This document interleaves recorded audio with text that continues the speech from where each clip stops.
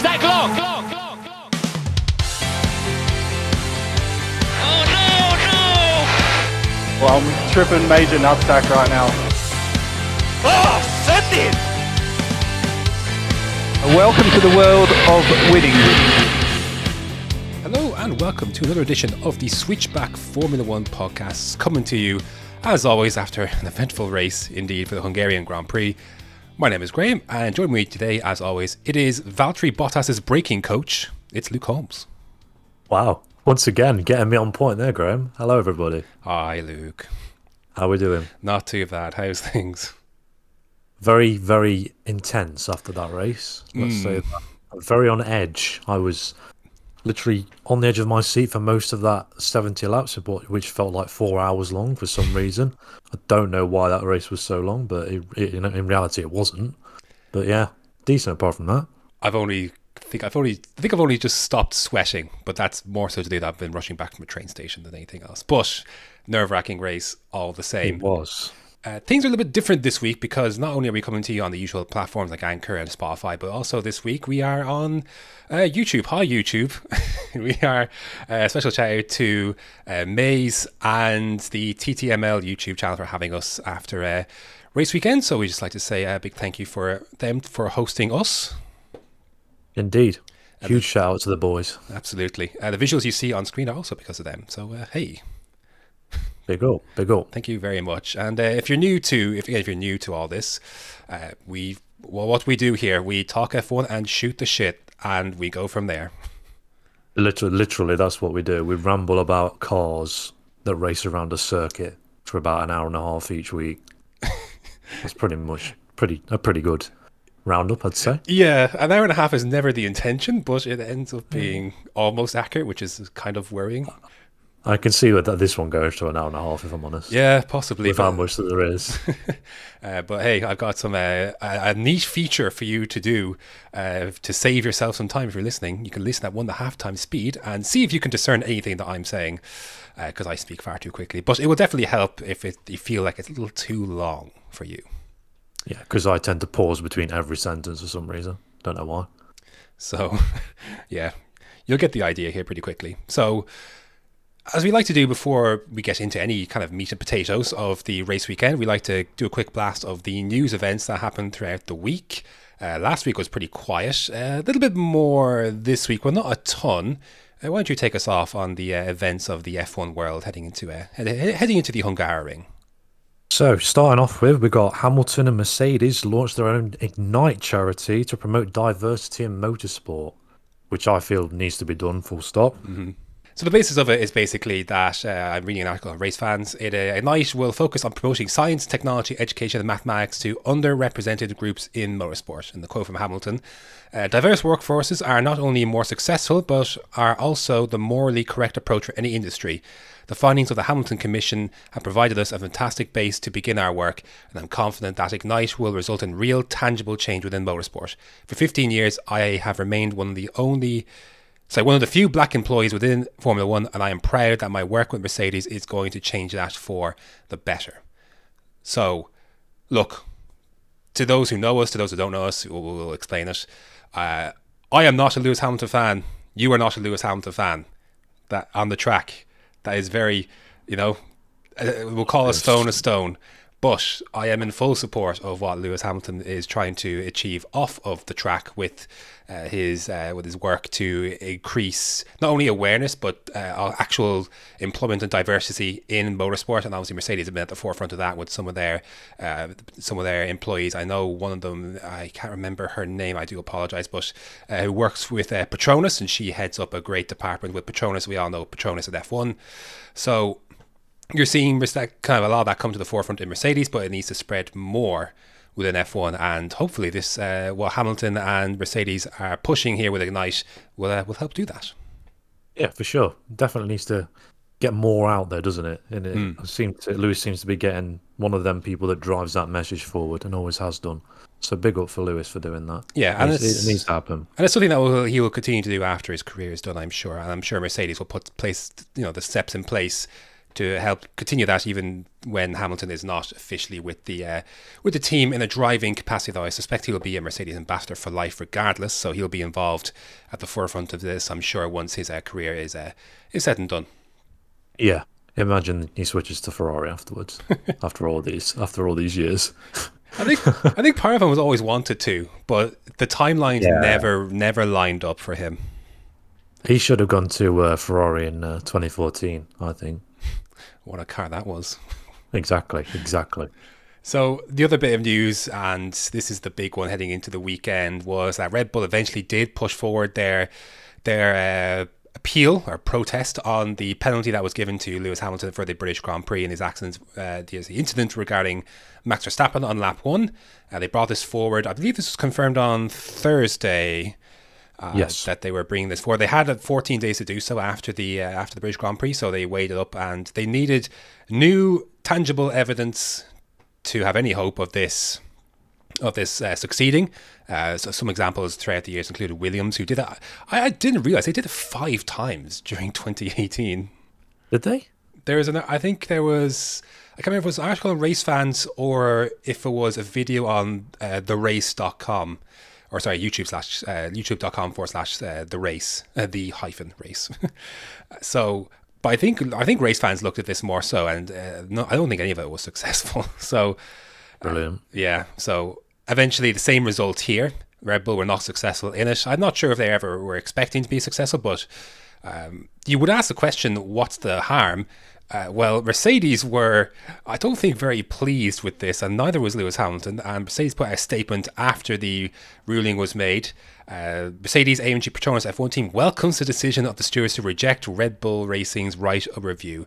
In addition to bringing this incident to a close, we hope that this decision will mark the end of a concerted attempt by the senior management of Red Bull Racing to tarnish the good name and sporting integrity of Lewis Hamilton, including in the documents submitted for their unsuccessful right of review. Was the statement they put out afterwards.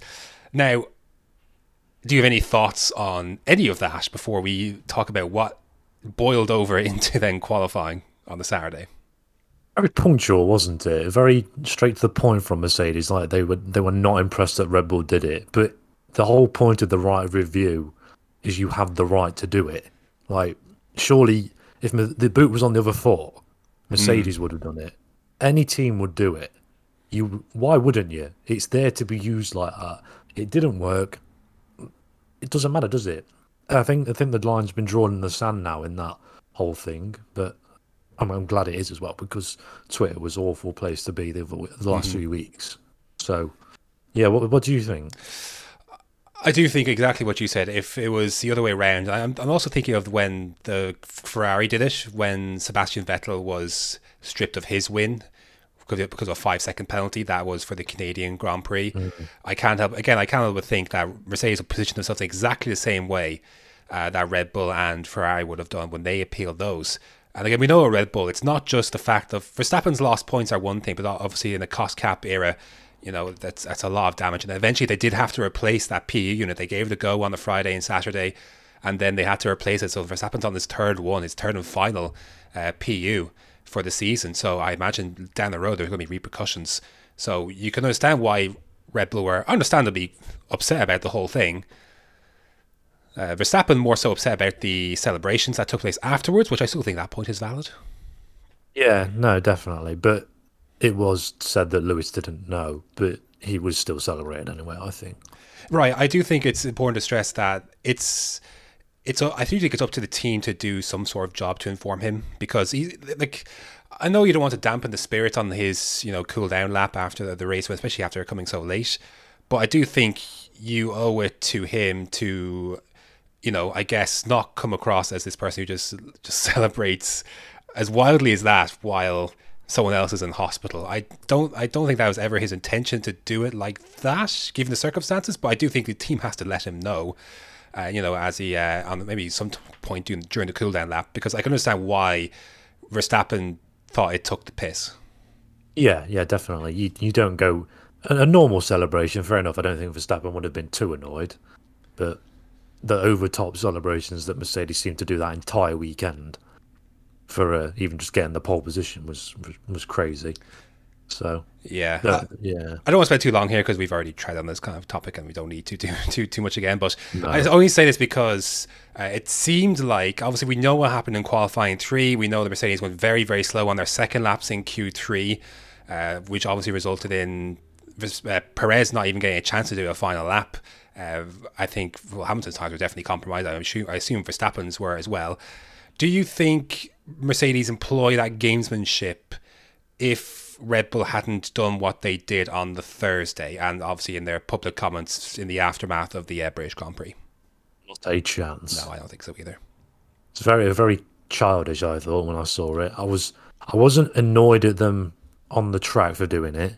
I was more annoyed in the pits, because I think you shouldn't piss about in the pits, because there's people of each team knocking about, and if something happens, then someone's going to get hurt. Whereas out on track, there's not as many people around. I know there's still the drivers and the marshals and stuff. So for me, on track it's fair, and it did come out that Lewis was quicker on the out lap than he had been the last few laps, which was weird. But to me, like I say, the pits, messing about in the pits is not on. The pit lane crawling was interesting.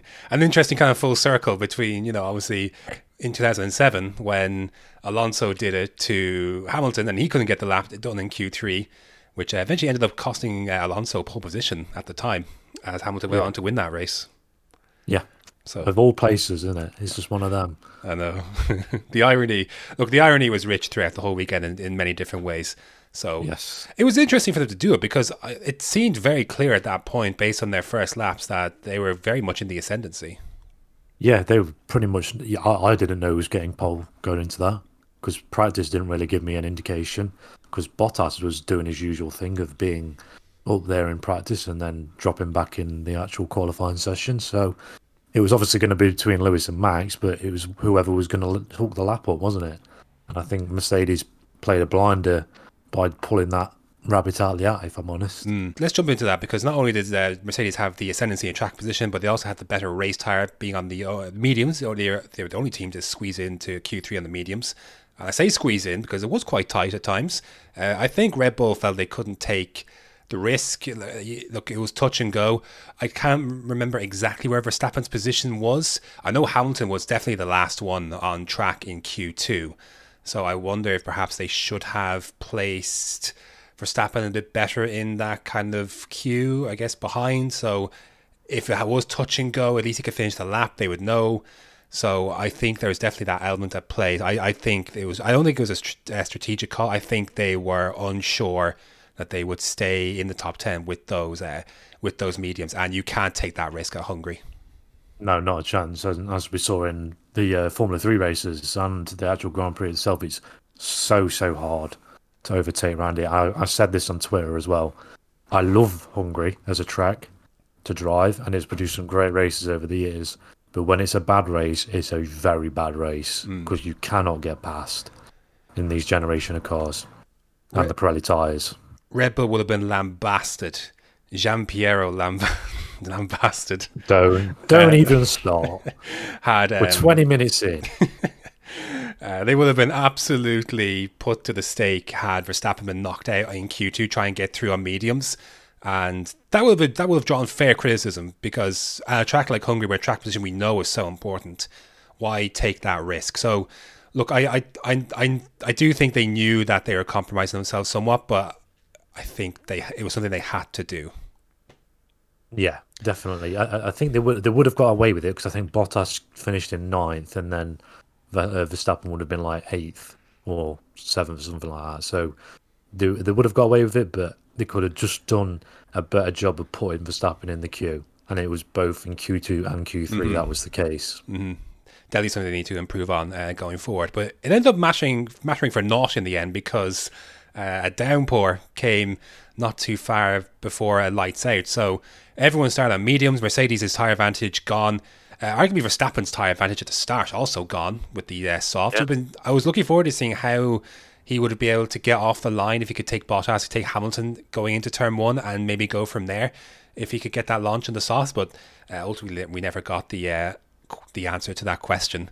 And how do we describe what happens next? So Valtteri Bottas is not great at starts. This is nothing new. Especially in the wet. Especially in the wet. He's awful.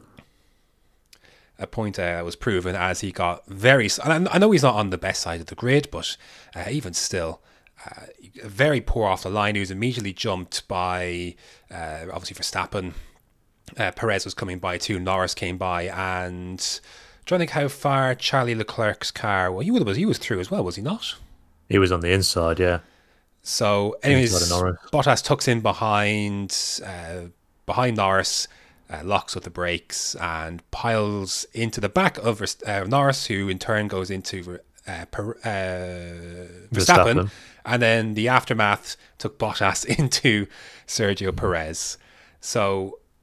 session was red flagged after Lance Stroll just in his own separate incident had a choice of who he decided he wanted to crash into. Not decided, but who he'd rather crash into, I suppose. And he decided not to crash into, I believe it was Ocon in front, was it not? Yeah, it was Ocon or Alonso. It was one of the Alpines. So I think it was Ocon because Alonso was located on the outside, and he decided to try and go over the curb, over the grass, but directly into Charles Leclerc's side. He was not very happy about it, and understandably so.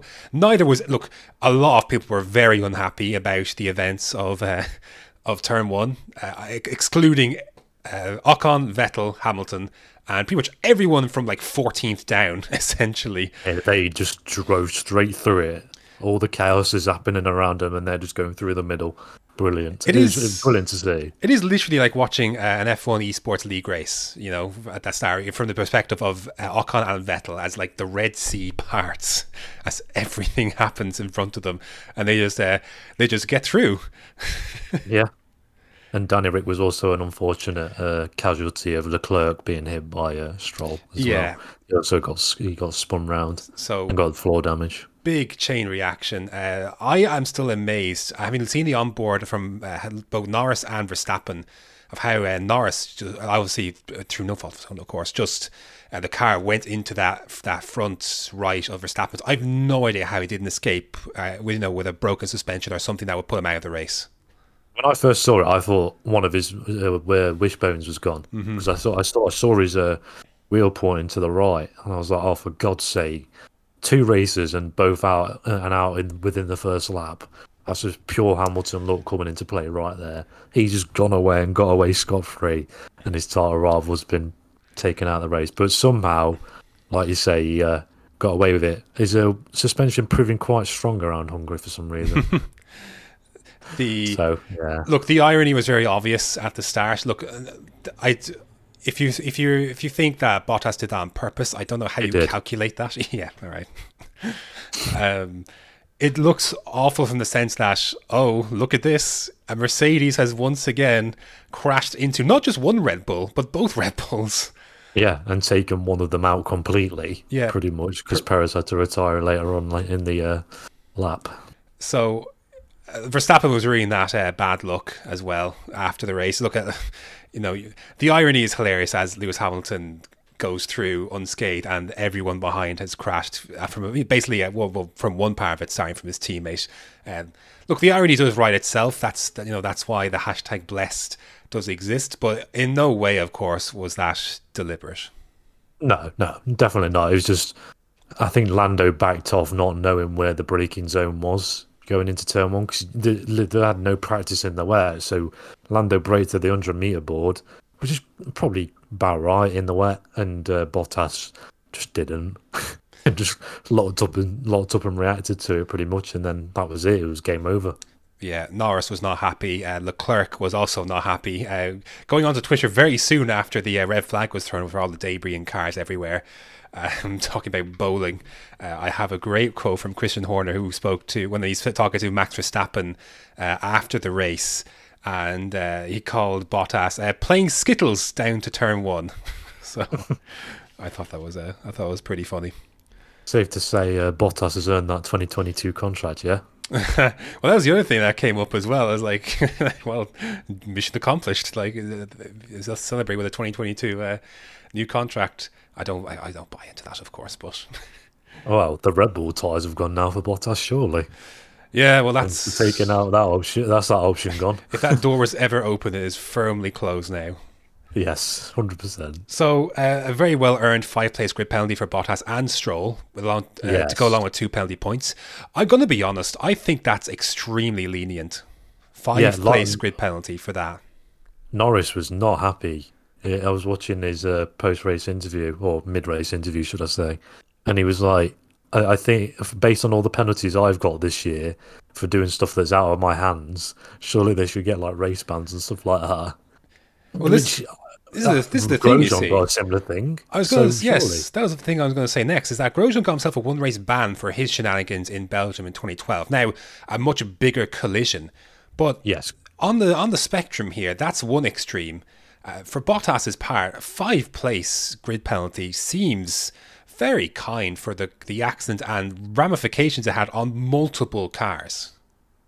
Yeah, if it was 1 or 2, then 5 places is fair enough, but it was 4 or 5. Like, it was so many, and it was most of the front runners. So I know that probably shouldn't be a factor, but that's a lot of title rivals, or a lot of rivals gone in the race. So for me, it should have been at least just start at the back or a pit lane start or something like that, where they give some form of advantage back to the teams that lost out in Hungary. Yeah, I'm just reading a new article here on Race Fans where Christian Horner, the headline, Bottas, quote, did a great job for Mercedes taking out both of our cars. Yeah. End quote. So, yeah, he says in another quote from Horner, that's the brutality of racing, isn't it? I think that, unfortunately, you saw Valtteri make a poor start. He obviously misjudged his braking, and he's done a great job for Mercedes in taking out both of our cars. Talked about a significant amount of damage to both cars. Here's another quote. We lost another engine with Sergio, and obviously Max was then hugely compromised. And I have to say, the mechanics worked wonders to get that car running again, because just to get some of the pipes straightened on it for the fluids was an incredible response. And talk about pushing on from their bad luck from there. So I'm sure that comment will go down nicely as well. With Mercedes. I can understand why Stroll was given 5 places. I just think Bottas should be on the hook for a little bit more than. And look, if the tables were turned, if this was Lewis Hamilton, there'd be calls for a race ban. So it's only fair we do the same for Bottas here in terms of that. I think 5 places is too lenient for what the end result was for multiple cars and multiple teams. Yeah, I 100% agree with that. Cause and consequence is the saying that comes to mind with this one. It's not enough, in my opinion, and the stewards have not enough on the penalty side for the last couple of races now, for me. So yeah, I think they need to put their ideas up a little bit. Yeah, with some of the penalties being dished out. It seems like they've gone it seems like they took the criticism from the harsh penalties. It seemed at Austria, and we've gone in a different direction, I think, since. Yeah, just the middle ground. That's all I want. Something normal that's consistent across the season, and we'll be good. Me and the stewards will be back on bestie terms. Red flag was obviously thrown for it. So on the lap then, they made it do another standing start. And the formation lap 2 said second start. Obviously Hamilton starting from the front. He decided not to make a stop, because you can't communicate. The team can't call you in to box. We saw this last year at Hungary with the Haas cars, and they got penalties for this, because you can't do that kind of communication on the formation lap. So it comes down to the driver, does it not, to make that call themselves and hope that your team has, you've prepared for this contingency before you get back into the car. Yeah, the team's 100% not allowed to communicate, so it's all on the driver and going off what they're feeling on the track and what they hope the team has told them is correct, which is what Hamilton alluded to after the race. So it ended up Hamilton taking the start, and everyone else went into the pits. So now look, I've been an F1 fan for nearly 20 years. I saw live a USA 2005 where 6 cars took that start. I thought it was hilarious to see one car on the grid take an official F1 race start. I saw a meme straight away as soon as that start was taken, and it was Hamilton. This is Hamilton racing against the drivers he's taken out. So Brilliant. everyone went on to mediums essentially, and Hamilton was left to wander on. What lap was it? I suppose it was technically was it lap lap 2 3. or 3? Would have been 3, right? Mm-hmm. So as everyone else came out behind the pit lane on mediums, and then Hamilton obviously have to make a stop. Toto Wolff said it could be the correct decision to stay out on the inters. They thought there was going to be more rain. I guess this is one of the positions. I see where he's coming from, because in a sense, if he comes in, does everyone else stay out is the question. Like, they have the unenviable, well, not unenviable, but they have the position that comes with the lead of being the first one to have to make that choice. Yeah, I still think he would have come in if he would have stayed out regardless. Sorry, if he was out on track.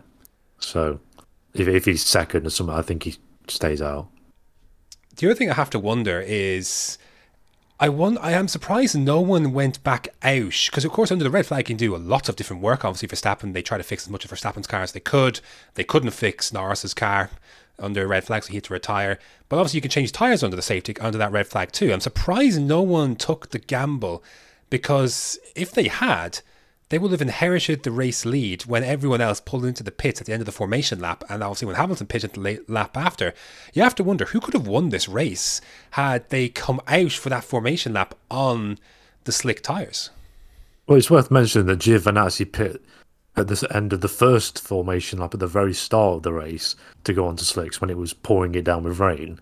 So surely Alfa Romeo would have thought to themselves, all right, we're basically last anyway, screw it, let's gamble. Once again, why not? We're not going to get anything out of it. If we did, just sit here, because you can't overtake. Let's do it. But no, they decided to play it safe. Obviously, that came back to bite them in the arse a couple laps later down the line.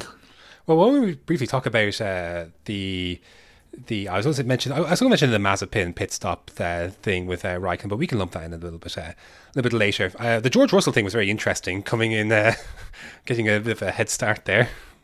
Yes, I honestly thought he was just being advantageous. Do you know what? Everyone else being sleepy on the start. So did Esteban Ocon when he was talking to, I think it was Lawrence Barretto of F1.com in the F1 post-race show they do on F1.com, or at least on F1 TV. But Ocon seemed to think it was that Russell had just reacted quicker. He thought it was. I think he thought it was fair game. Yeah, no, in my eyes it was fair game. If Russell was there, then why not? Sadly, Russell was. I think everyone thought he had a problem, but he was just forced to give up those positions. I honestly thought he got a puncture. So I thought it was like an engine fault or something. A puncture would have been wild, but it would have just been in his luck, wouldn't it? At that point. So when Hamilton came into the pits, it left Esteban Ocon to inherit the race lead ahead of Vettel, and initially it was Nicholas Latifi.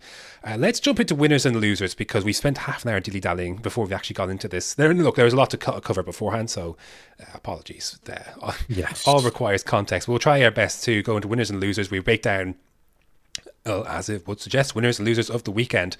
And we're better to start then the race winner of the weekend, Esteban Ocon taking his first race win. Let's go down to the results actually. So it was Ocon who took his first race win, the 111th different race winner. He finished ahead of Sebastian Vettel, although he is under investigation and I think is likely going to be excluded for not being able to provide a sufficient fuel sample. But for the moment he finished second ahead of Lewis Hamilton, who recovered from that intermediate kerfuffle to finish in third. Carlos Sainz finished fourth ahead of Alonso in fifth, Gasly in sixth, Tsunoda seventh, Latifi then in eighth ahead of Russell, securing a double points finish for Williams for the first time since 2018, and Verstappen finishing off in 10th. So let's talk about Esteban Ocon. He was having a good weekend even regardless, because he very under the radar outqualified Fernando Alonso, who's looking pretty fly all weekend. Esteban Ocon qualified 8th, obviously in a great position to luck plays a huge factor into so many of the races that happened today. It played its hands into obviously Latifi, Russell to an extent, Ocon, Vettel. Look, these guys are in the right place at the right time. Many people were not in the right place at the right time. That resulted in some DNFs. That resulted in some people losing a lot of positions, like Alonso, who has lost a lot off the line? Verstappen, obviously, of course, as well. So, but they were there at the right place. It's a long race after that. I thought Esteban Ocon handled that race extremely well because Sebastian Vettel, throughout that entire race, could not have been more than 2 seconds away from him. I didn't see that gap go above 1.8 or 2 seconds.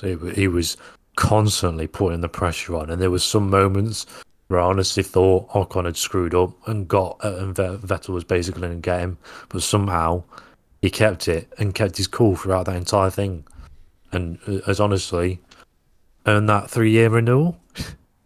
I'm going to keep coming back to this because when he got handed that 3-year renewal, everything went south. Mm-hmm. Now that could be put down to the chassis, and he seems to have got on top of things. First Q3 appearance in a while. Good race today. Oh, not good race today. Insane race today. Have fended off a 4-time world champion. Long overdue? Probably. I'm not sure because, look, I am slightly red-faced at the moment because we've spent... Now, look, we obviously gave Ocon his due at the start of the season. He was one of the better surprises of the season to start after a pretty miserable 2020, despite finishing second in Sakir. But we have not been shy in... I guess it's not really shitting on him as more so as Alpine for deciding to give him a 3-year extension based on 6-7 races of this year and like 1 race from last year, which was Sakir. It was still a poor decision when they did it to give him that long, given how underwhelming he was for much of last season and a strong start this season. But he killed it today. Both things are true, you know. Both can be true. And Vettel said afterwards he tried everything and came very close to overtaking him after the stops. Did Vettel? But I thought Ocon, look, first race win. You're leading the race for the majority of it. The nerves would have been there. You got, like you said, a 4-time world champion behind you. I think he did a great job in not cracking and not showing that. I guess the mental vulnerabilities that would be expected for someone who's never been in that position before with a legitimate chance to win a race. Yeah, and like it was brought up in commentary, it's been 5 years since he's been in a race-winning position. So it's a lot of things, a lot to soak up all in that one. Just a scenario in general. You'd be surprised you're there, wouldn't you? Like, how I'd be sat there in the car thinking to myself, how the hell have I got into this position? I did not wake up this morning thinking I'd be leading a race, never alone winning it. Crazy.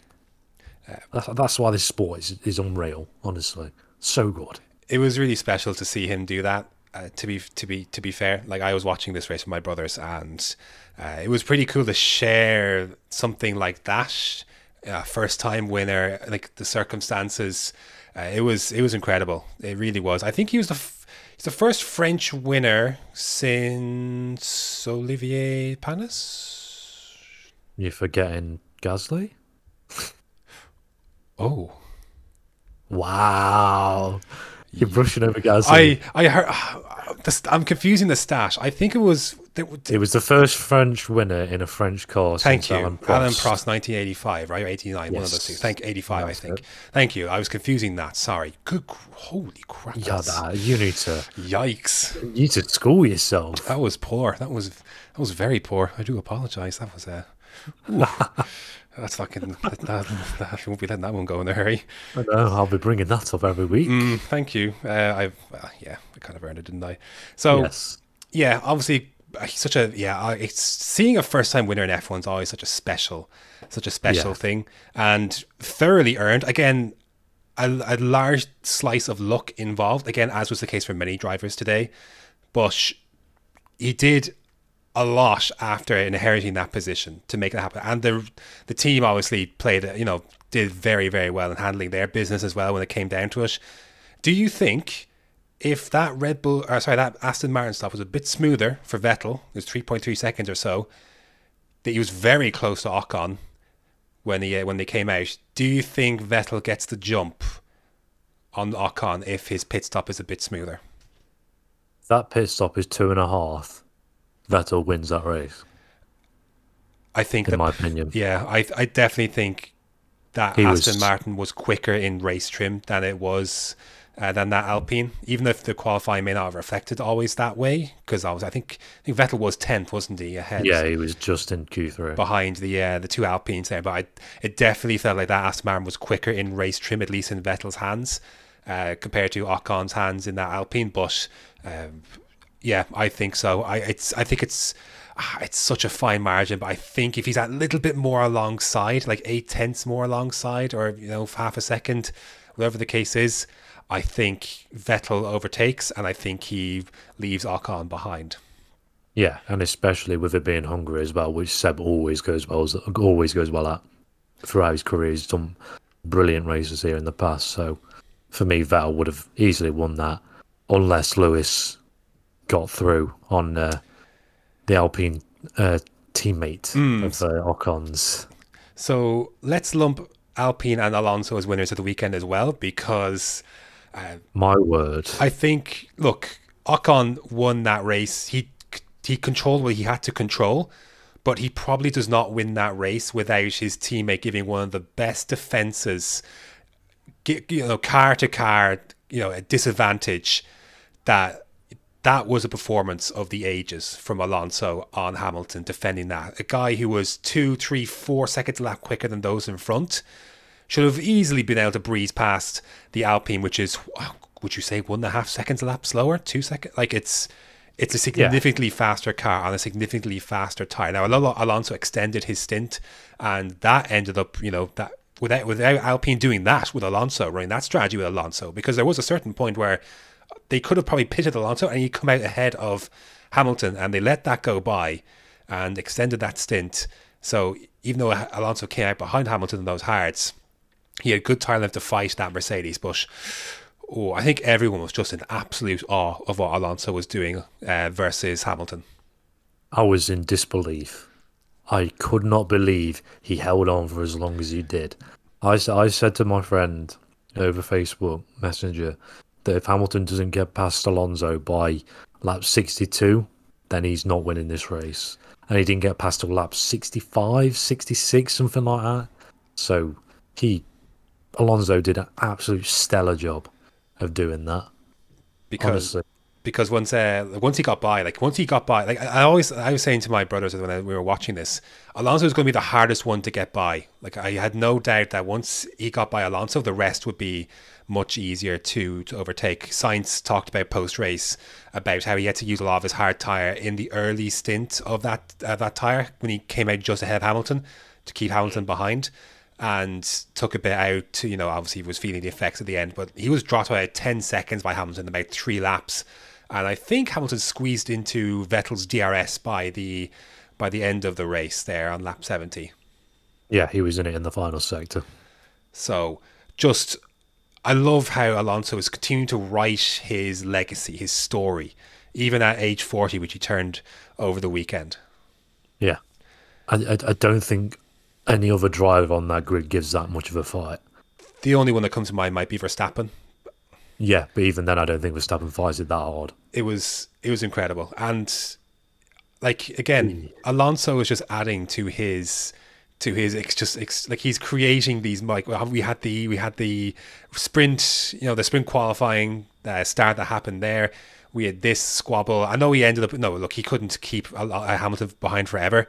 I think it was inevitable he was going to get by at some point, but just incredible stuff. And it's also go back to what Alonso was talking about. He talked about basically, he said he was almost racing too clean earlier in the season. And when he noticed that other drivers weren't getting penalised for some of the manoeuvres that were being pulled on him, that really resonated with Alonso. Like, okay, well, I can't.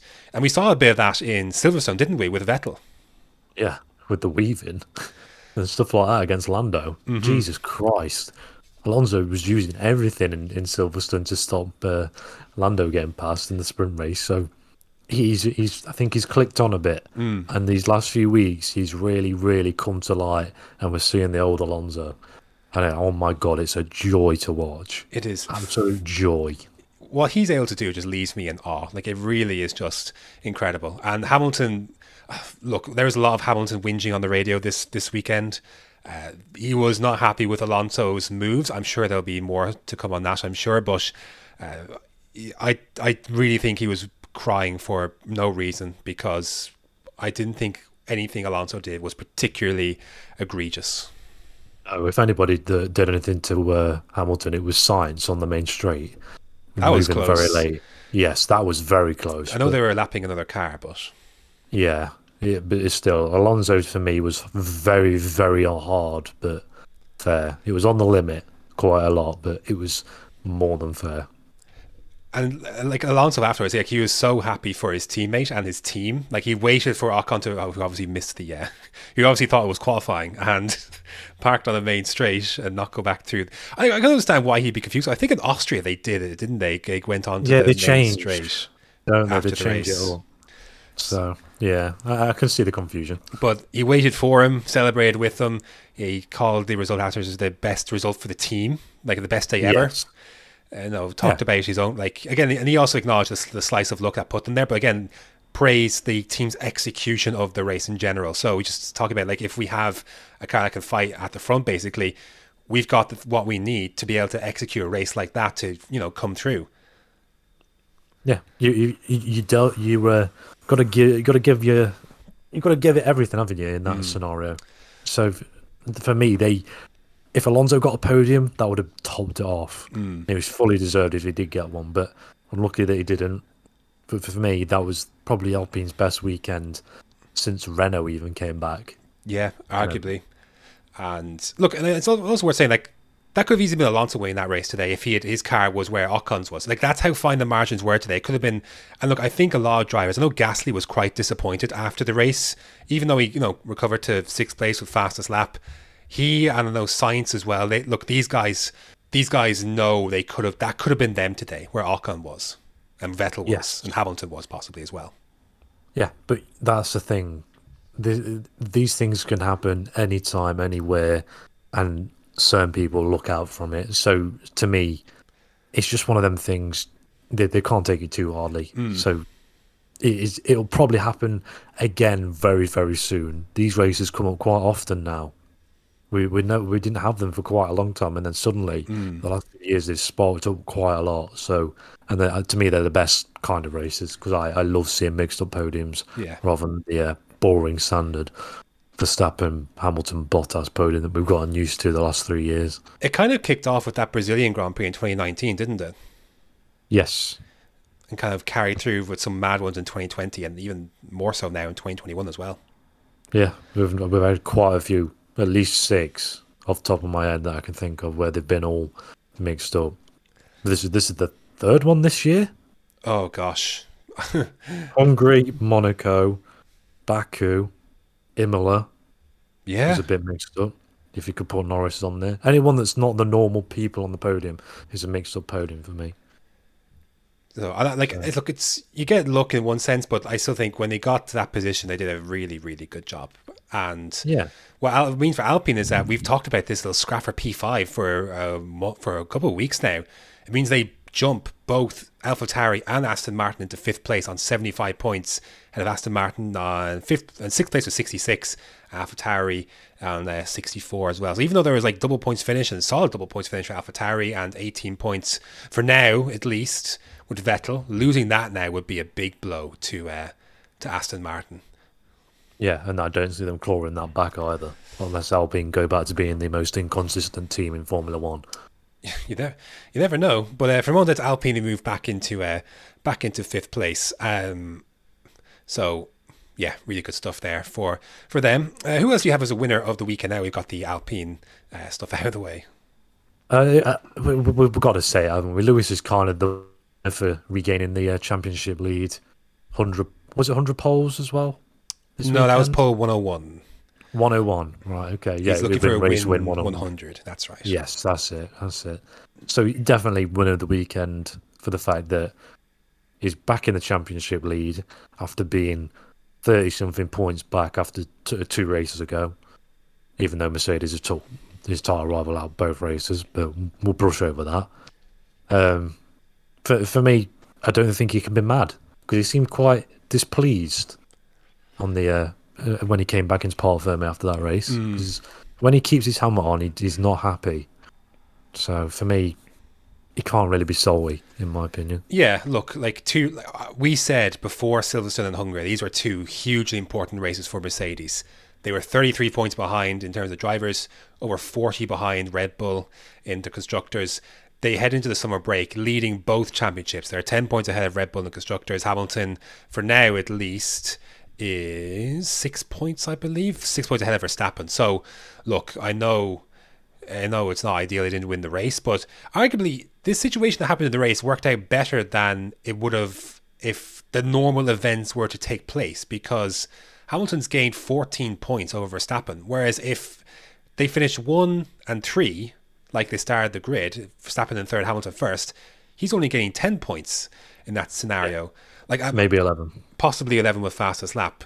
So Mercedes, look, they have had enormous luck this season with Hamilton's car, because they were handed an absolute saving grace in Imola when Hamilton was a lap down and nowhere after his own mistake put him in the wall at Imola. Ironically enough, his teammate was involved that day with Bottas. They got the red flag. That red flag allowed him to unlap himself and get up to second place in the end. That was 25. That was basically almost not 25 points, but certainly 10 plus points, possibly redeemed from possibly what it normally would have been. In Baku, Verstappen obviously crashes out of the race lead with the Pirelli failure. They would have got more points from that, Verstappen finishing on with 25 versus what happened with Hamilton basically losing nothing, gaining nothing after his again, what might have been his own mistake again in Baku when he went straight on after it was his race to win essentially, after he initially got off the line better than Perez. And then, here today, again, instead of outscoring Verstappen by 10 or so, it's 15 and may even be 18 points he scores in terms of total points. Again, outscoring Verstappen by about 14 for now, 16 if the results change and Vettel is disqualified. So, and obviously lucky not to get possibly a harsher penalty in Silverstone. They should be extremely, extremely happy to be where they are, because they've had big slices of luck to get them to where they are right now compared to where they were just a few races ago. Yeah, and to say they've not developed their car, quote unquote, not developed, seem to have found a good chunk of pace from somewhere. Funny that. It's all smoke and mirrors. This is too intense. Neither team are going to let this go. They're both going to say they're not pushing development or compromise their 2022 car, but neither can admit to let this go. So it's going to continue. They're going to continue to bring you updates. They're going to continue to say they're not doing this is all planned or whatever. And whether it compromises them, we'll see. But I don't think Mercedes are the team they're going to let this go lightly, and Red Bull aren't going to let this go because this is their best chance to win a title since 2013 as well. So this development war, I think, is only going to continue, even though they're saying the opposite of that. Yeah, definitely. You'd be stupid to let a title go when it's there on the plate. Stupid. Yeah. So I don't believe anything that comes out of Toto Wolff's mouth for a second when he says that, and going to take the same approach with Christian Horner as well. So everyone down below them, McLaren, Ferrari, Alpine, etc., they should be licking their lips at that this fight is back on, because it can only mean they're going to put their attention on this. They have to. They can't. It's not in their nature to let this go. Yeah, you've got to you've got to take the opportunity when it's presented to you. So for me, they've got to keep developing. So unless you have any other thoughts to say about Mercedes and such, we should move on, because this is going to be our longest one yet. I have no doubt. Yeah, should we move on to Seb? We kind of mentioned Aston Martin and Seb. Not much more he could do from his position. Again, very much inherited a good position behind Ocon. Tried everything he could. I'm skeptical to call him the winner because he still might end up being disqualified. Yes, but this is not through his own fault. Him as a driver, for me, he's a winner based on his performance on the track. So, excluding the pen, I will be classing him as the winner of the weekend. Yeah, second podium this season. Obviously, wanting, as well as Hamilton, of course, wanting to really push home this. I don't have the full details of it, but obviously there are certain laws that are brought into Hungary. Hamilton and Vettel have been very much against this. They've been pushing a message, obviously, for equality they have all week long. The Vettel sporting LGBTQ colours and pride colours on his helmet and shoes and T-shirts, which he was warned about, as well as other drivers that were warned about, given reprimands after the race. And Vettel's response, I think, is top class. Like, they could disqualify me. I don't care. I'd do it again. Yeah. And then, unfortunately, it's like he's getting disqualified anyway. Yeah, for a different reason. So yeah, obviously we know Seb likes, obviously very much alongside Hamilton in this drive for diversity and equality, and again we fully support that as well. Yes, 100%. Let's move on to Williams, who I think are probably next in line for a winner of the weekend, because they not only had 1 point scoring finish, they had 2. With the Latifi finishing in 8th place ahead of Russell in 9th. Now, that will tell a certain story, but Russell asked Williams to compromise his own race and prioritise Latifi's, which I think says so much to Russell's character. And, for someone who's likely not going to be with that team next year, he's been embedded in that team, in their struggles. He, as much as anyone else, wants to see them score points. It doesn't even matter who it was, even if it wasn't necessarily him, or at least him being the lead car. Speaks a lot to George Russell's character, and something Mercedes, I'm sure, will be keeping a close eye on in that regard as well. Yeah, have you seen the clip of him in tears after the race in an interview? Yeah, he was very emotional, very reflective. I was speaking to Lawrence Barretto as well. I know the tearful clip was with, I can't remember the publication of the network that he was speaking to. I think it was a foreign one, but yes. He was very reflective, very emotional after the race. Talked about the journey that they've been on. It's the team's first point since 2019, which of course came with Kubica through disqualification to the two Alfa Romeos that day. 30-second penalties, I believe, for Giovinazzi and Raikkonen. I think for instructions on the formation lap on that wet race as well in Hockenheim. Alfa do not go well in wet races. Ironically enough. And Latifi compared the race this year to what Haas were able to do last year, because this is one of the few races that Haas did score points at, despite getting the penalty for the communications on the formation lap in the conditions. So Latifi was over the moon. He drove a good race regardless. I know he had the track position, so he could only fall so far, and he almost did blow a 20 or so second lead to Russell come the end of that race. But he looked, it's the best that he's looked in F1. I don't think that race. Do you think that race has any impact on Latifi's future in F1? Because I'm inclined to think no. I'm swinging towards no, but there's something holding me back. You know what I mean? I just have a sneaky feeling if he's consistent now to the end of the season, he's like within a certain range of Russell, they'll keep him on. Right, they've talked about obviously as something along those lines. If he can kick on from this, from the second half of the season. So, but the big thing that does for Williams is it jumps them up to 8th place in the constructors ahead of Alfa Romeo, who could not score any points today with Raikkonen finishing 11th. Now, that will turn into 1 point if Vettel is disqualified. But the key thing is, if Vettel is disqualified, it also brings Williams, it gives them more points, because it'll give 6 points for Latifi in 7th and 4 for Russell in 8th, which will give them 10 versus Alfa Romeo's 3. And that's huge, because I don't know where Alfa Romeo will find 7 points from, even 8 points to overtake them. 4 right now might be doable. 4 is doable, 100%. But 7 or 8 compared to Williams, who have been running in points positions at times during this season. So they could score more points with Russell possibly going forward. This is assuming they don't score for the rest of the season.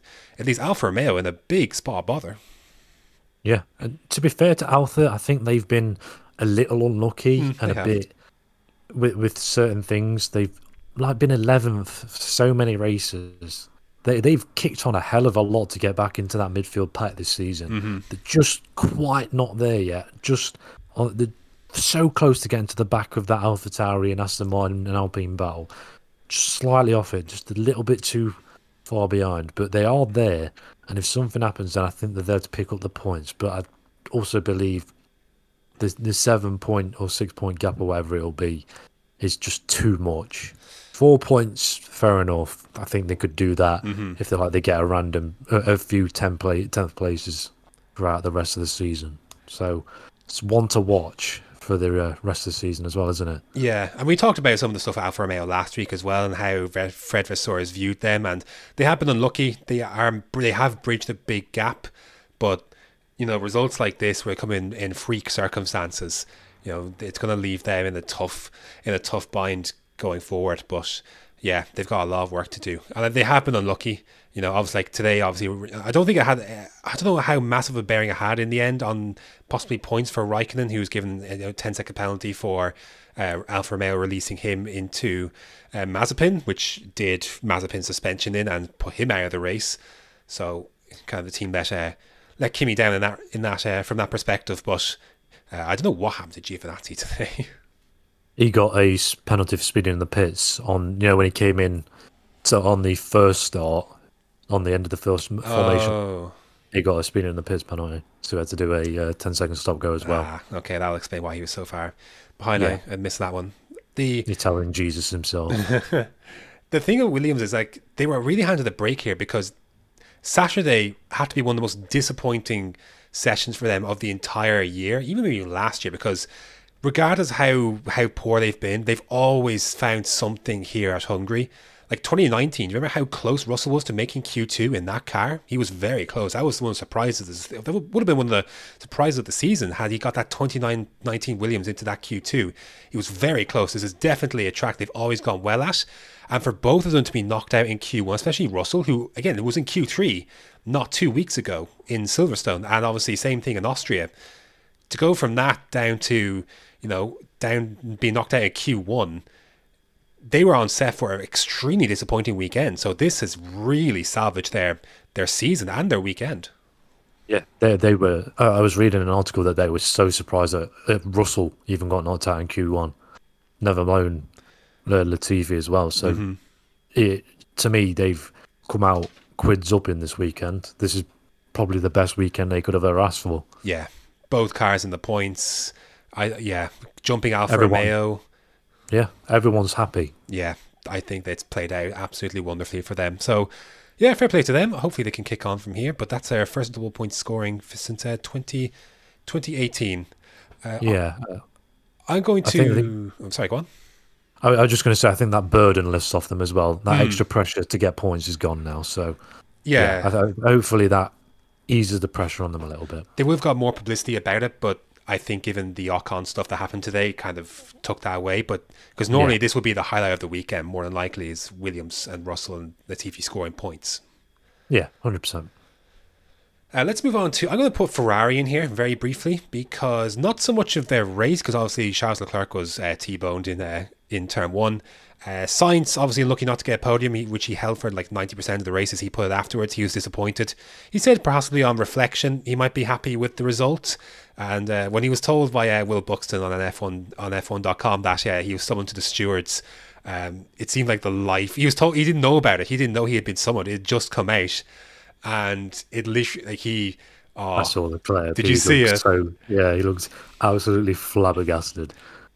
He looked pretty dejected at the thought of it, but nothing came of it in the end. So he does get fourth for now. We'll see if that turns into third with the Vettel stuff. But what it does do for Ferrari is that with Norris not scoring and Ricciardo not scoring, it brings Ferrari within 3 points of McLaren in third, 163 points to 160. So everywhere you look, the same, right? No, yes. It'd be the same if Vettel gets to qualify, yeah. Yeah, if Sainz is elevated to third, that's 3 points from 12 to 15, and with Raikkonen finishing 10th and not, finishing 11th and not Ricciardo being promoted to that final point, it would actually level McLaren and Ferrari for third. I'm loving the constructors' battle this year. There's a battle everywhere you look. Mercedes and Red Bull, McLaren and Ferrari, Alpine, Aston Martin, AlphaTauri, Williams and Alfa Romeo. And then Haas. And then there's Haas. Yeah. Ignore that. But actually, speaking of, do you want to give a quick word for Mick Schumacher today, who was actually fighting cars for the first time other than his teammate? Thought he handled himself quite well. I thought he did brilliantly because Verstappen couldn't get past and had to get his elbows out to get past, didn't he? Yeah, Alonso They had make to contact. make contact to get by, really. Yeah. Honestly, I think Mick was surprised that he was fighting someone because he shouldn't have been by rights. That car was nowhere. And yeah, But fair play to him. he held it well. Like, didn't back down. Didn't wave them through like Latifi did, who I think doesn't know how to fight cars. He just he was absolutely mugged by Pierre Gasly going into turn one. Absolutely mugged. To be fair to Pierre, that was just an absolute lunge and all, very Danny Rick. It was, but like Latifi had never covered any line to defend anything. It felt like. Yeah, I think it's just like, go on. Yeah. Go through. So quick mention for Mick Schumacher there. Do you have any other winners of the weekend? No, but I did have Ferrari down as a loser. Really? Well, we'll get to that in a sec. I'll quickly give a shout out to Yuki Tsunoda. Another solid weekend for him. Not the most. You could chuck Valterri in there under the whole, really, can't you? Yeah. It was just a kind of weekend they needed, wasn't it? They did. Again, we talked about Gasly disappointment with the result, even like P6 and fastest lap. Good race I thought Tsunoda would have had a better time of it, I guess, with the big picture going forward. A good race for him to finish in difficult conditions at times at the start, obviously, and especially after being in the car in practice. Yeah, really good bounce back for him after doing that. And another Q1 exit as well to put that into the I think that's equation just normal now, though, isn't it? So I wouldn't be too surprised at seeing him be the guy that goes out most times. Yeah, if it's not one of the alphas, as he has done. I think either 6 or 8 times he's been knocked out in Q. I think it's 6, isn't it? Yeah. So, but really good under the radar result for him. I know he was a long way back of Gasly. I know there's some things to take into account with Latifi, etc., traffic. But just a really solid drive, just to continue to pick up a decent point. Like 7th place is a decent points finish, especially on a day where Alpine scored so many. Aston Martin scored more than a few as well. So it keeps AlphaTauri right there in the hunt. They're 11 points off of Alpine. They're 2 behind Aston Martin. That's what they've needed Tsunoda to do. So it's good to see him do that. It helps his stock going into next year as well if they elect to keep him on. Yeah, but did you hear what he said after they swapped him around? No, I didn't get the chance to hear that radio. He was very angry sounding. Yes, he was basically telling Pierre to hurry the F up.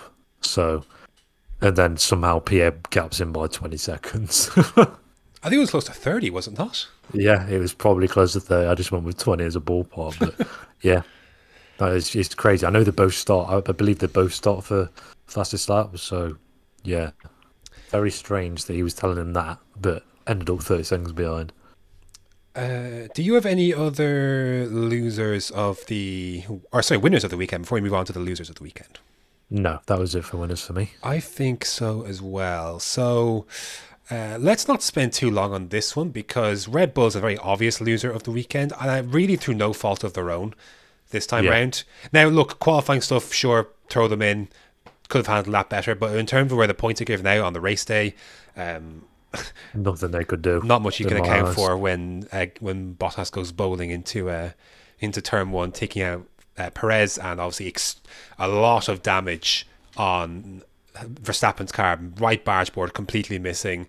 There was floor damage. I am still flabbergasted that car was fit to continue without a red flag. Again, much like Hamilton's situation where Mercedes said without the red flag at Silverstone, he probably has to retire. Again, you could throw that into the Hamilton luck thing, I don't know, but throw one in for Verstappen here as well in that regard, because I don't think without that red flag, I think similar situation with Lando, that car's probably not going out again. Yeah, definitely. I was very surprised to see it even moving. So for me, the fact that he even got points is some form of reward, isn't it? But still not what they expected going into this weekend, where I expected them to win. After the race on the radio to Verstappen, they called it probably the most important point of the season. Did Red Bull for that 10th place. So probably not wrong, because ebbs and flows. We've seen how quickly things change. Who even knows how much that point may matter? So I do think if they weren't contending for points, they would have retired that car. But once Verstappen eventually got past Ricciardo, he was behind that McLaren for a long, long, long, long time. But the message to Verstappen afterwards, look, there's a long way to go. And there is. That's the Christian Horner said afterwards. There's a long way to go. And he's right. Like they've been desperately unlucky to lose the situations that they have with Baku, Silverstone. Again, whatever you want to say about that, that was still unfortunate in terms of obviously points that they would have lost from their perspective, and obviously with the race on Sunday as well. So yeah, I can't help but feel things could be worse, but they haven't had a lot of luck, especially in these last two races. And at what point does that luck begin to swing back in their favour? Belgium. Which probably not actually saying that as probably a Mercedes track that I don't see Red Bull standing a chance at, if I'm honest, and same with Monza. So yeah, could be damage limitation these next two rounds, but we'll see what the development. I know the factories are closed for a lot of the summer break this year because obviously compared to last year they put their mandatory shutdowns when the season was suspended initially last season. So, but it should be a bit more normal service this year where. I think I can't remember how many days exactly, but majority of the summer break that it's at least shut down. It is at least 2. So not a ton of work. Well, no work is allowed to take place in those 2 weeks. So we'll see what happens when they get back going and what they bring to Belgium. But yeah, rough stuff for them. Again, lucky they're not too far away in the constructors, only 10 points. But again, they should feel pretty aggrieved given the advantage they had not 2 races ago. Yeah, this is pretty damning, isn't it? So yeah. Before you get to Ferrari, I'm going to lump in McLaren as a solid loser of the weekend here as well. Again, Norris, looking at it, I think, did Norris have P3 basically in his sights heading down towards turn 1? It would have been level with Perez going into turn 1. So obviously the first victim of the Bottasing, that's not the bowling. That's not a thing. But he was obviously the first one. They couldn't. The damage was too much, and who knows what damage Ricciardo had to his, because after he looked like he was. He reminded me of the Alonso Singapore 2017. Ricciardo looked like he was just about to escape from all that, and that just gets clipped just at the end. I know you. By the way, just to quickly mention. Is that the most controversial start since that 2017 Singapore Grand Prix? Oh yeah, there hasn't been a start like that in years. Crazy, isn't it? That many cars out, especially the front pack. Anyway, we've had a few at the back, but not anything like that. That many cars, that much kind of controversy, kind of with Vettel you moved very aggressively over on Verstappen. Nah, Verstappen moved aggressively towards the Ferraris. I won't have that. What he hadn't realised was that Raikkonen had the best start of his life on the left-hand side. Oh dear. Anyways, no penalty was in for that, by the way, that day as well. Surprise. It was a surprise. I thought Vettel was on the hook for that, but regardless, tangents. Difficult one for, obviously nothing Ricciardo could do. He was struggling a bit. An unfortunate victim of the rain. I would have loved to have seen. I think they were very much excited for the prospect of what Ricciardo could do from 11th on mediums versus everyone on softs in front, bar the 2 Mercedes. They lost out a big opportunity there. I don't think much, because even then, the tyres would have died. So for me, the dirty air, he just wouldn't have been able to get past. He just couldn't, even with the tyre advantage. He just got stuck after a few laps in a train, which he wouldn't have been able to overtake anybody until the up pit. Possibly, but we'll never know now. And the damage, I can only assume, was very, very high. Yeah, I think it was pretty similar to Verstappen. Yeah, most of the floor on the right hand side was gone, and dashboards and stuff. It means that Norris's point scoring streak is, of course, gone. So 15, no. Yeah, McLaren best. Which was very surprised. That stat came out and I was very surprised given McLaren's rich history. But there you go. That record will lie with Norris for at least a little bit. Yeah, until he breaks it. On this next one. Maybe it goes for another one. But yeah, desperately disappointing for him. McLaren losing a lot of ground versus Ferrari. That they're right there. That buffer that they once had is now gone. So rough weekend for the McLaren boys. Why don't you tell us about why you have Ferrari as a loser of the weekend?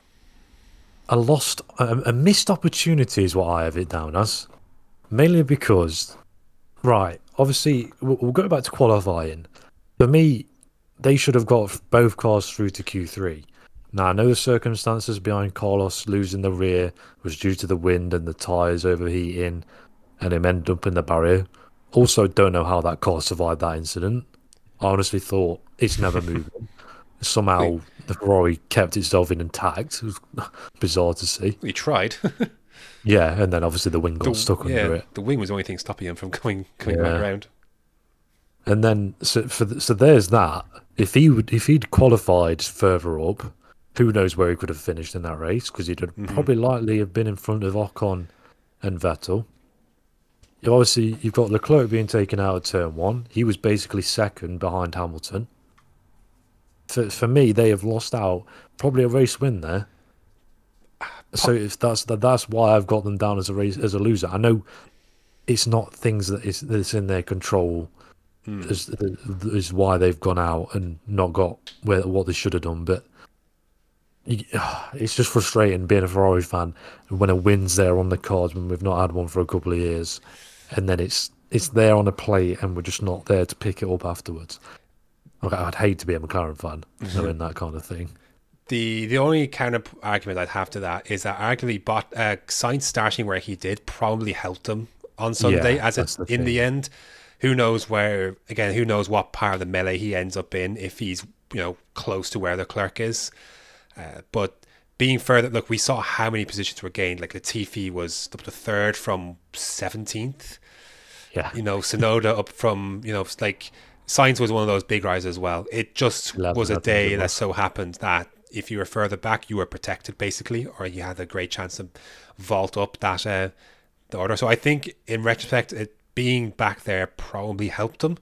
Under normal circumstances, it would have been. It was disappointing not to see him there because I think he could have made life very comfortable for. Well, he did make. He was making life uncomfortable for. A lot of teams made life uncomfortable for Mercedes and Red Bull in Q2. Not having Sainz in that mix, does Bottas probably have to set a time on softs? Yeah, probably. If Sainz is in the mix, it's too close in 10th or so. Where, I know Bottas was like 9th or so in Q2, but you probably have to do that if Sainz is in the mix and up there too, because Leclerc had just gone 2nd in Q2 on those softs there, and Sainz was likely to do something quite similar to that as well. Yeah, it's based on that. Sainz had been quicker in the earlier part of qualifying, so probably would have been up there in the fight for 4th and 5th because Perez didn't look great. No, in qualifying at all. So yeah, probably. I will give Sainz a quick winner again for he's now level on points with Leclerc. They're both on 80. Yeah, which will probably it'll be 83 based on the disqualification. 83 if Vettel does end up being disqualified. I'm still refreshing. There's no updates on that quite yet. But let's keep it moving. Who else do you have as well? Can we just say Lance Stroll for his part? Yeah, what was that? Knocked out in Q2 for a start, but his teammate got through to Q3. And I know Bottas took out more cars, but that error I didn't think was as... The actual mistake itself, regardless of the aftermath, the aftermath was worse with Bottas, but the actual mistake itself and the accident itself was much worse from Stroll than it was for Bottas. It's just idiotic. Why? He could have gone to the outside and he could have avoided everybody. But no, he's like, right, I'm going to chuck it on the inside where all the cars are going. Why?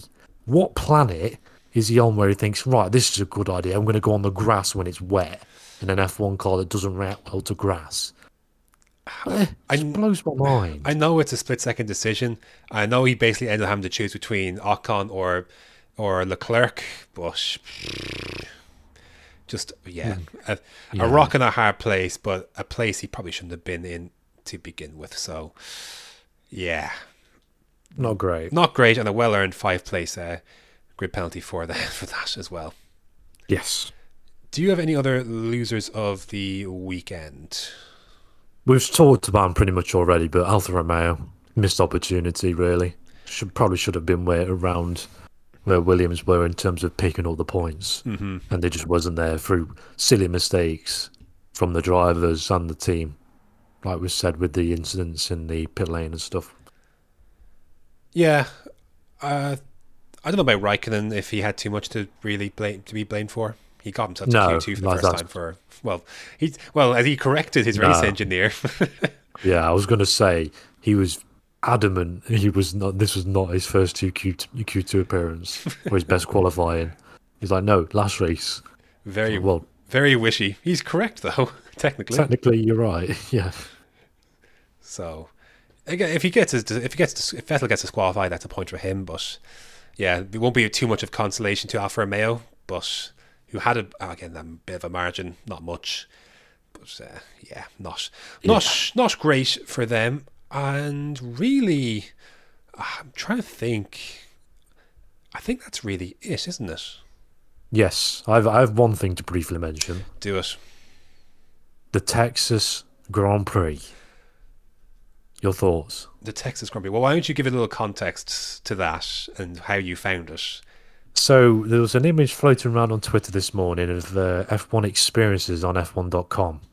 And on the calendar where you can book the F1 experiences, it goes Japan, the Texas Grand Prix, and then the United States Grand Prix. So obviously the United States Grand Prix takes place in Austin in Texas.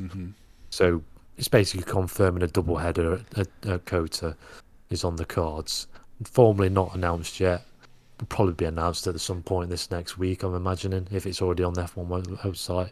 Unless it was like major Photoshop and I've been baited really, really hard. Yeah, the name, they're giving it a name, the Texas Grand Prix. Yeah, very similar to the Styrian, the region. You know, it's one thing to have an extra one there, sure, but I attach a name to it as well. I think is fairly telling. So that was a great spot. I didn't find that myself. So I do suspect that in the next week or two, that will be confirmed. And I can only imagine that the third sprint qualifying will be one of those rounds. I have seen different to that, actually. What have you seen? I've seen it being linked to going at the Saudi Grand Prix, which is apparently going to be the last Grand Prix of the year, but with it being swapped with Abu Dhabi. But that is all in the air, all just talk at the moment. Although the promoters / Saudi Arabia have said that they, I will talk with F1 about such a possibility. So I don't think it'd be too much for them to swap around if need be. If that needs to come second, but. Yeah, so I suspect we'll be announcing we're talking about a few calendar tweaks in the coming weeks. Yes, we've got 3 weeks to fill, so we've got a lot to talk about. We do. I have some plans of what we can do for that. As do I. So, obviously, F2 will be one of them. F2, excuse me. F3. Sorry. It was that boring this weekend. I forgot which one it was. Yeah, well, apart from the feature race, sorry. Yeah, the feature race was very nice. Definitely talk about F3. I do think that we definitely talk about the season so far, like biggest shocks, biggest surprises, best race, best overtakes, etc., etc. So, maybe the mid-season awards kind of thing to look forward to in the coming weeks. But I'm sure we'll talk about more as well. But as well as. Well, I'm sure we'll get some driver news throughout the summer as well, at least in some capacity. Even if it's not Mercedes, I'm sure something will come up in terms of 2022 seats. Ocon, 6-year extension. Got to throw it in there. I've got to carry the joke on. I've mocked him enough for it. So I might as well carry on. I think you did say that, or something just similar along those lines, if he were to win a race. Or maybe you said Alonso, wasn't it? I genuinely did. Yeah, I genuinely did say it for one of the Alpine drivers. Couldn't remember which one it was. Brilliant. So, yeah, good call. 6-year contract coming for Ocon, apparently. Yep. Do you have anything else to add on the very action-packed Hungarian Grand Prix? I think, all things considered, we've done decently well to keep this where it is on time. Yeah. Race rating before we go for rating out of 10. Oh, shoot, it is almost that time. Rating out of 10, I'm going to give it a 9. I gave it 8.5, just because the track being the lack of overtaking opportunities. I know that sort of was why the race was so good and out of place, but the actual action itself was very dull at some points because you couldn't overtake. So 8.5 for me is the middle ground.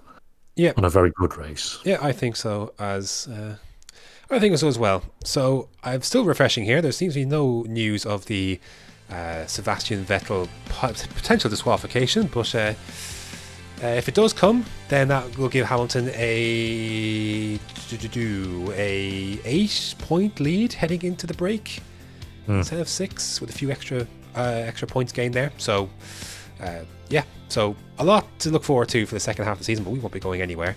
We've got plenty of stuff planned for the summer break, so look forward to that. My thanks to you for listening, especially if you're listening for the first time, you've come this far. And if you're watching with TTML, I can only thank you for coming over. I hope you come back for more. Be a bit less, a little less congested. Lengthy. Yeah. This on other weeks, but there's a lot to discuss this week, so do accept my humblest apologies. We do try to keep these under an hour, but the races haven't always allowed it. And I guess that's a good thing in its own way. It is, definitely. So, yeah, that's going to do it for this week of the Switchback Formula 1 podcast. I've been Graham. I've been Jean-Pierre Jabouille. And, really pulling one out the back. And we shall see you next week. Goodbye.